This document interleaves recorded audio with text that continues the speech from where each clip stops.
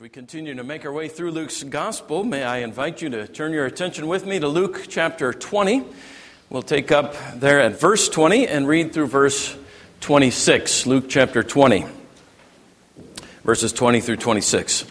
Taxes are on many of our minds these days. We've just come as a nation through months of bantering over taxes in this campaign, how tax dollars are being used in Washington, in Frankfurt, in Indianapolis. Now, in the wake of the election last week, our eyes are turned toward what is being called these days the approaching American fiscal cliff, the looming effect of a series of laws recently passed by our Congress, which, if left unchanged, will result in several unpleasantries in the new year, not least of them being significant tax hikes for us all. We've grown even weary of the word tax, let alone the reality. Nobody likes taxes. Well, the Jews in Jesus' day despised taxes. Taxation to them represented a double insult. Not only did the government have its hand in their pockets, but to make matters worse, to add insult to injury, it was the Roman government pulling Roman coins out of their Jewish pockets. The so-called poll tax, which is widely believed to have been at the center of this conversation we're about to read, the annual requirement that every person pay a single denarius, about a day's wages for the common laborer then, for the privilege of breathing the air in Rome's empire, was just one more bitter reminder to them of Rome's yoke on their necks. To have been taken over by Rome was galling enough. Paying taxes to the pagan empire was salt in the wounds of patriotic Jews. More than 20 years before, when this tax was first imposed, there had been a revolt led by Judas the Galilean, who accused his countrymen of being cowards for paying this very tribute to Rome. That rebellion was quickly stamped out, but it was not forgotten. So this is a potentially explosive conversation that the Pharisees' spies are instigating with Jesus. It's the first of three exchanges in a row in this chapter that we'll encounter, the Lord willing. First today with the Pharisees, or rather the Pharisees' spies, then with the Sadducees, and then that followed third by the scribes, the experts in the law. Well, let's pray. Father in heaven, as we go to your word, we thank you for the high privilege of doing so openly and freely in this place.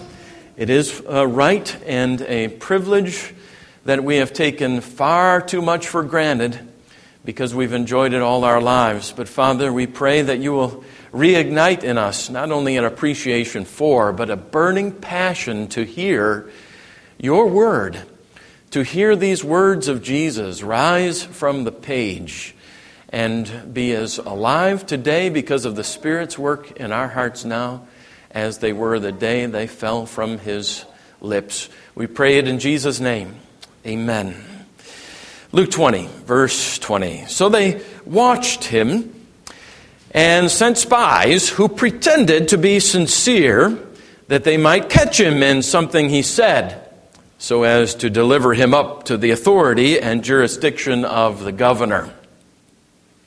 So they asked him, "Teacher, we know that you speak and teach rightly, and that you show no partiality, but truly teach the way of God. Is it lawful for us to give tribute to Caesar or not?" But he perceived their craftiness and said to them, "Show me a denarius. Whose likeness and inscription does it have?"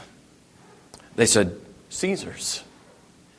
He said to them, "Then render to Caesar the things that are Caesar's, and to God the things that are God's." And they were not able in the presence of the people to catch him in what he said. But marveling at his answer, they became silent. My, how those Jewish clerics and elders tried to trap Jesus with their trick questions. And my, how Jesus turned the tables on them again and again and again, even turning their questions into his own questions. They would likely have simply arrested Jesus on the spot had they been able. And in fact, they had tried that approach, though neither Luke nor the other Gospels tells us just how far they went in the attempt. They were rightly fearful of the people. Many of the people hung on Jesus' words, as we read last week, and arresting him might result in a riot. And who knows where or how far a riot would go, but it was certainly possible, even likely, that Rome would in that situation step in and intervene, enter Jerusalem, and in the process strip these Jewish leaders of what privileges they had left. And they certainly could not have that.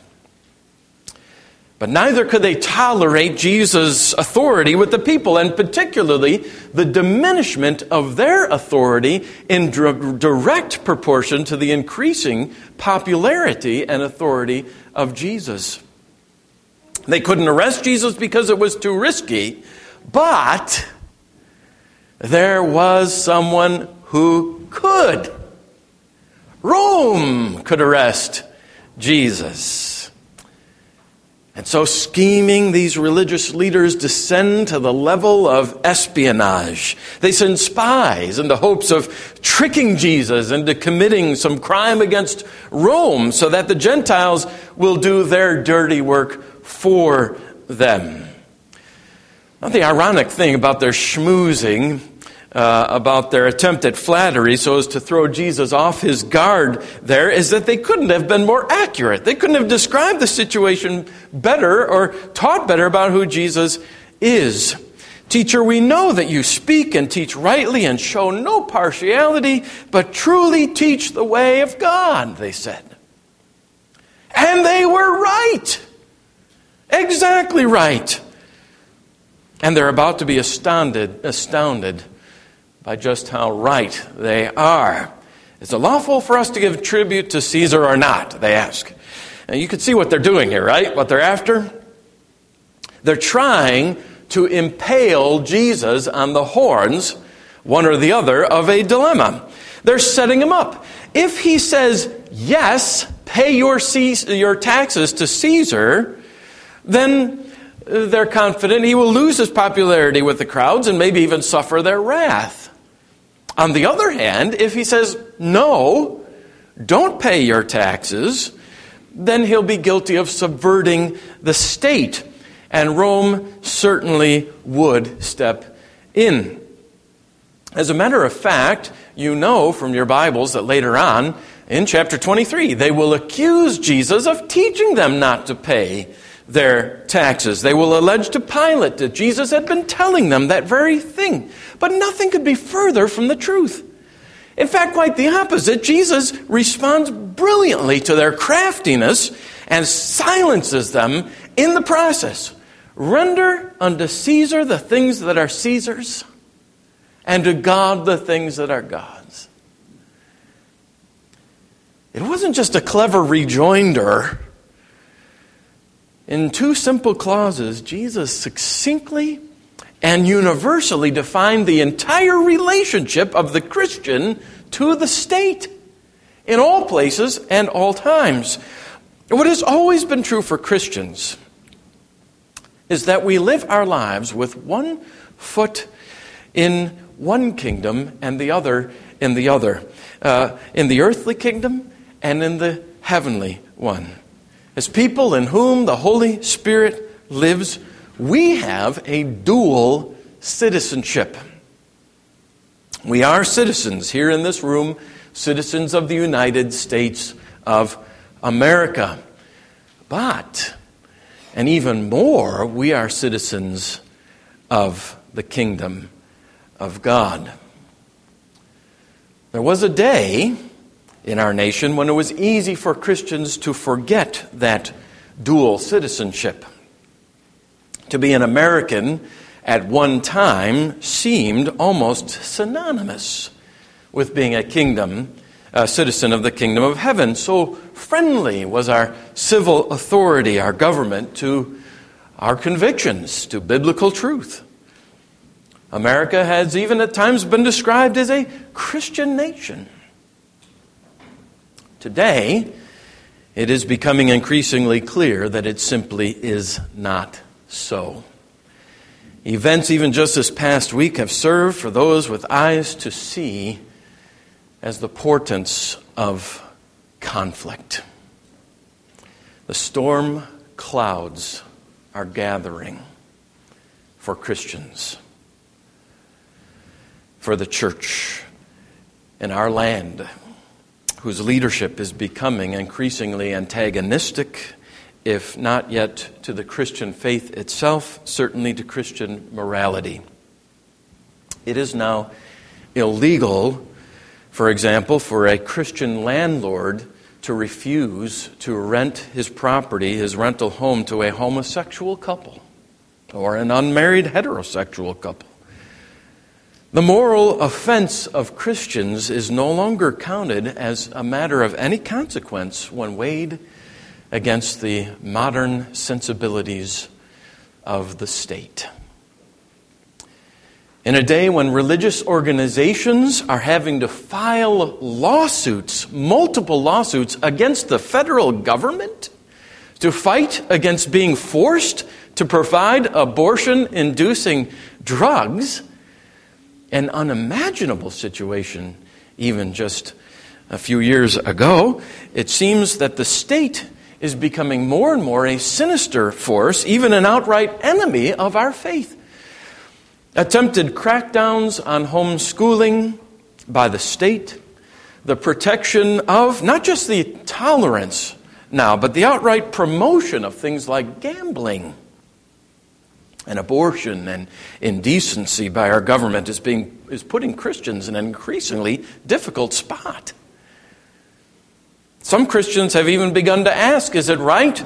Is it moral? Is it obedient to God for me to pay my taxes? Jesus answers those last questions with a resounding yes. Yes, it is right. It is moral. It is obedient. It is required by God to pay your taxes. It is required of you to pay your taxes, all of them, even to such a government as yours that is becoming more and more antithetical, even hostile to the Christian faith and ethic. We must continue to render unto Caesar what is Caesar's, period. Actually, Jesus says two things. We're to render unto Caesar the things that are Caesar's, and to God the things that are God's. Consider them each briefly with me. First, Christian, you must render to Caesar the things that are Caesar's. When the spies in the crowd asked Jesus about the propriety of paying taxes, of paying tribute to Caesar, Jesus asked for a coin, a denarius. Maybe there's a little touch of irony here. I don't know that Jesus himself doesn't have a denarius on him. But anyway, the denarius is provided, and Jesus points to the likeness on the face of the coin. It is, of course, Caesar's bust on that coin. This is one way that a conquering nation exercises its authority over the conquered nation by making its currency the currency of the conquered. Imagine yourself one day paying your check at Walmart in yen, and you might be able to imagine something of the feeling experienced by the Jews carrying Roman money in Palestine. Well, the Roman denarius was in those days a silver coin. As I said, it bore on the one side the bust of Tiberius and the inscription in an abbreviated form. Tiberius Caesar Augustus, son of divine Augustus. And flip the coin over, on the other side was an image of Tiberius's mother, Livia, and the inscription Pontifex Maximus, high priest. So the coins were an affront also to Jewish religious sensibilities for two reasons. They bore a graven image and ascribed to that image divine status. Even the very currency of Rome was the embodiment of Rome's idolatry. The very sight of the Roman denarius was the reminder of the objectionable things that these taxes paid by the Jews to Rome were being used for. Yet Jesus says in no uncertain terms, pay your taxes. Render unto Caesar the things that are Caesar's. Rome was the occupying power. It was the state. And to the state must the taxes be paid. Jesus paid his taxes. And he tells us to pay our taxes too. Right now, our coins bear on them, our currency, the inscription, "In God we trust." But even if they were instead inscribed with atheistic slogans or pagan ones, even if our government begins officially to favor non-Christian religions and to persecute Christians for the faith, even if our tax money was being used to erect temples for false religions, and we know that some of our tax money already helps to fund the largest abortion provider in our nation, whatever hairs you might split over the allocation of those funds, we still have to pay our taxes because we are followers of Jesus, who said, "Render unto Caesar." Look, part of the taxes that Jesus paid were used to build pagan temples around the empire. They were used to pay Roman soldiers. Now, isn't that ironic? For it was they who nailed him to the cross, whose salaries Jesus' taxes helped to pay. Or think of the Apostle Paul, who said the same thing in Romans 13, where he commanded that taxes be paid to the civil authority because, as he put it, they are ministers of God. That's the very same government that had already, on more than one occasion, imprisoned Paul for his work as an apostle of Jesus Christ. Pay them the taxes, he says. Paul goes on to say that we're not only to render taxes, but respect and honor to the civil authorities whom God has put in place. Peter agrees. Fear God, honor the emperor. Really, Peter? Honor the emperor? Who was the emperor that day? Nero. Nero, who dragged Christians behind his chariot. Nero, who burned Christians as candles alive in his garden for the amusement of it. Honor the emperor, he says. What extraordinary obedience we Christians are to render on this point. We have the opportunity, my brothers and sisters, to put this piece of obedience in place in our lives today. We've just come through an election which results may or may not sit very well with you personally. But whatever else may be said about the results of Tuesday's election, this much is absolutely certain. You can take this to the bank. It is the clear and it's perfectly certain teaching of the Scripture. God's chosen leaders have been put into office in the United States of America and in your state. And he did so on Tuesday. God puts kings and rulers on their places, on their thrones of authority. He is the one who gives them their power, the Scripture says. Christians of all people recognize this because they look at those offices through the lenses of Scripture. So Christians of all people must be the first ones in line to pay their taxes, all of their taxes, and the last ones found cursing their civil leaders, mocking their civil leaders, undermining their civil leaders, who are, the Scripture says, God's ministers. Second, Christian, you must render unto God the things that are God's. Now, the temptation at this point might certainly be, it was mine, as I consider the passage, to look at our money as a sort of pie, and we say, okay, well, Caesar gets this slice, but then I'm going to render unto God what is God, so he gets this slice. And so the application becomes, well, we don't withhold our taxes from Caesar, and we don't withhold our tithes from God. And it is right that we don't withhold our tithes from God. Withholding your tithe from God, God calls in the Scripture robbery. And the last thing I want to find myself doing is robbing God. But when Jesus said, render unto God what is God's, he was saying so much more than that. Step back now a second and ask yourself, if Jesus says, render unto God the things that are God's, ask yourself this question. What is God's? What is God's? What are the things that belong to God? What portion of my money, quote unquote, belongs to God? What parts of my body, what hours of my day, what thoughts of my mind, what resources at my disposal belong to God? Well, all of them. It all belongs to God. Every bit of it. Every cent belongs to Him. Every square inch of your body, knitted together by Him in your mother's womb, belongs to Him. Every thought of your heart, known completely beforehand by Him, belongs to Him. All of your affections, all of your loyalties, all of your obedience.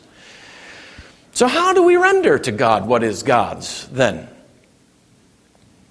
Well, simply this, by giving it all to Him. All of it. By handling it all in ways that are obedient to Him. So then look how the first part of Jesus' instruction is actually swallowed up in the second. Even paying your taxes to Caesar, to your government, whatever government that is at the time, is rendering to God what is God's. We pay our taxes because doing so is obedience to Jesus Christ. To send your rightful tax payment to the Internal Revenue Service is to render to God what is God's. Because your government is established by God. It is His minister to you. This also throws some light on just how far Christians may go in loyalty to the state. When Peter wrote, fear God, honor the king, God came first for a reason. One honors the king or gives to Caesar insofar as loyalty to God requires it. And so the disciples, when commanded to cease and desist from the work Jesus had called to them to do of preaching the word, those apostles would have to say later to the authorities, we must obey God rather than men. Still, the obligations we owe to God and those we owe to the state aren't to be set by us in our minds over against one another as if they were incompatible. Both ordinarily may be maintained at the very same time. But there is some irony here too, and don't miss this. I already alluded to it a little bit with Peter's honor the king. That very king, the very emperor whom Christians were to honor in the first century was also burning them alive for the fun of it. And it's not been the only time that Christians have found themselves rendering honor and taxes to the very ones who persecute them. In the Lord's kind providence, I came upon this history of a 2nd century Christian by the name of Justin. He was what is called an apologist for the Christian faith. Not that he went around apologizing for being a Christian in that modern sense of the term apology, but because he wrote a defense of Christianity. Specifically, he addressed the accusations made very often in his day that Christians were disloyal to the state, that they made bad citizens. But he argued the very opposite. There were no more obedient, no more law-abiding, no more faithfully tax-paying, loyal, hard-working citizens in all the empire than the Christians. And he was right. Nobody could be counted on to pay their taxes to Rome like the Christians could. Rome needed more, not fewer Christians. But listen to this. It was not long afterward that Justin was himself dragged into an Roman court accused of being a Christian.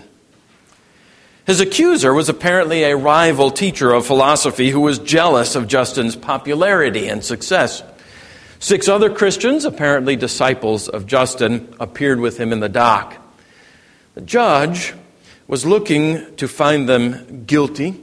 Trials in those days were often very political affairs. And the judge commanded the accused to sacrifice to the state gods. Of course, they refused. The judge, who was well known to be something of a bully, questioned Justin about his beliefs, but the contempt in his voice made it perfectly clear that it was only a show.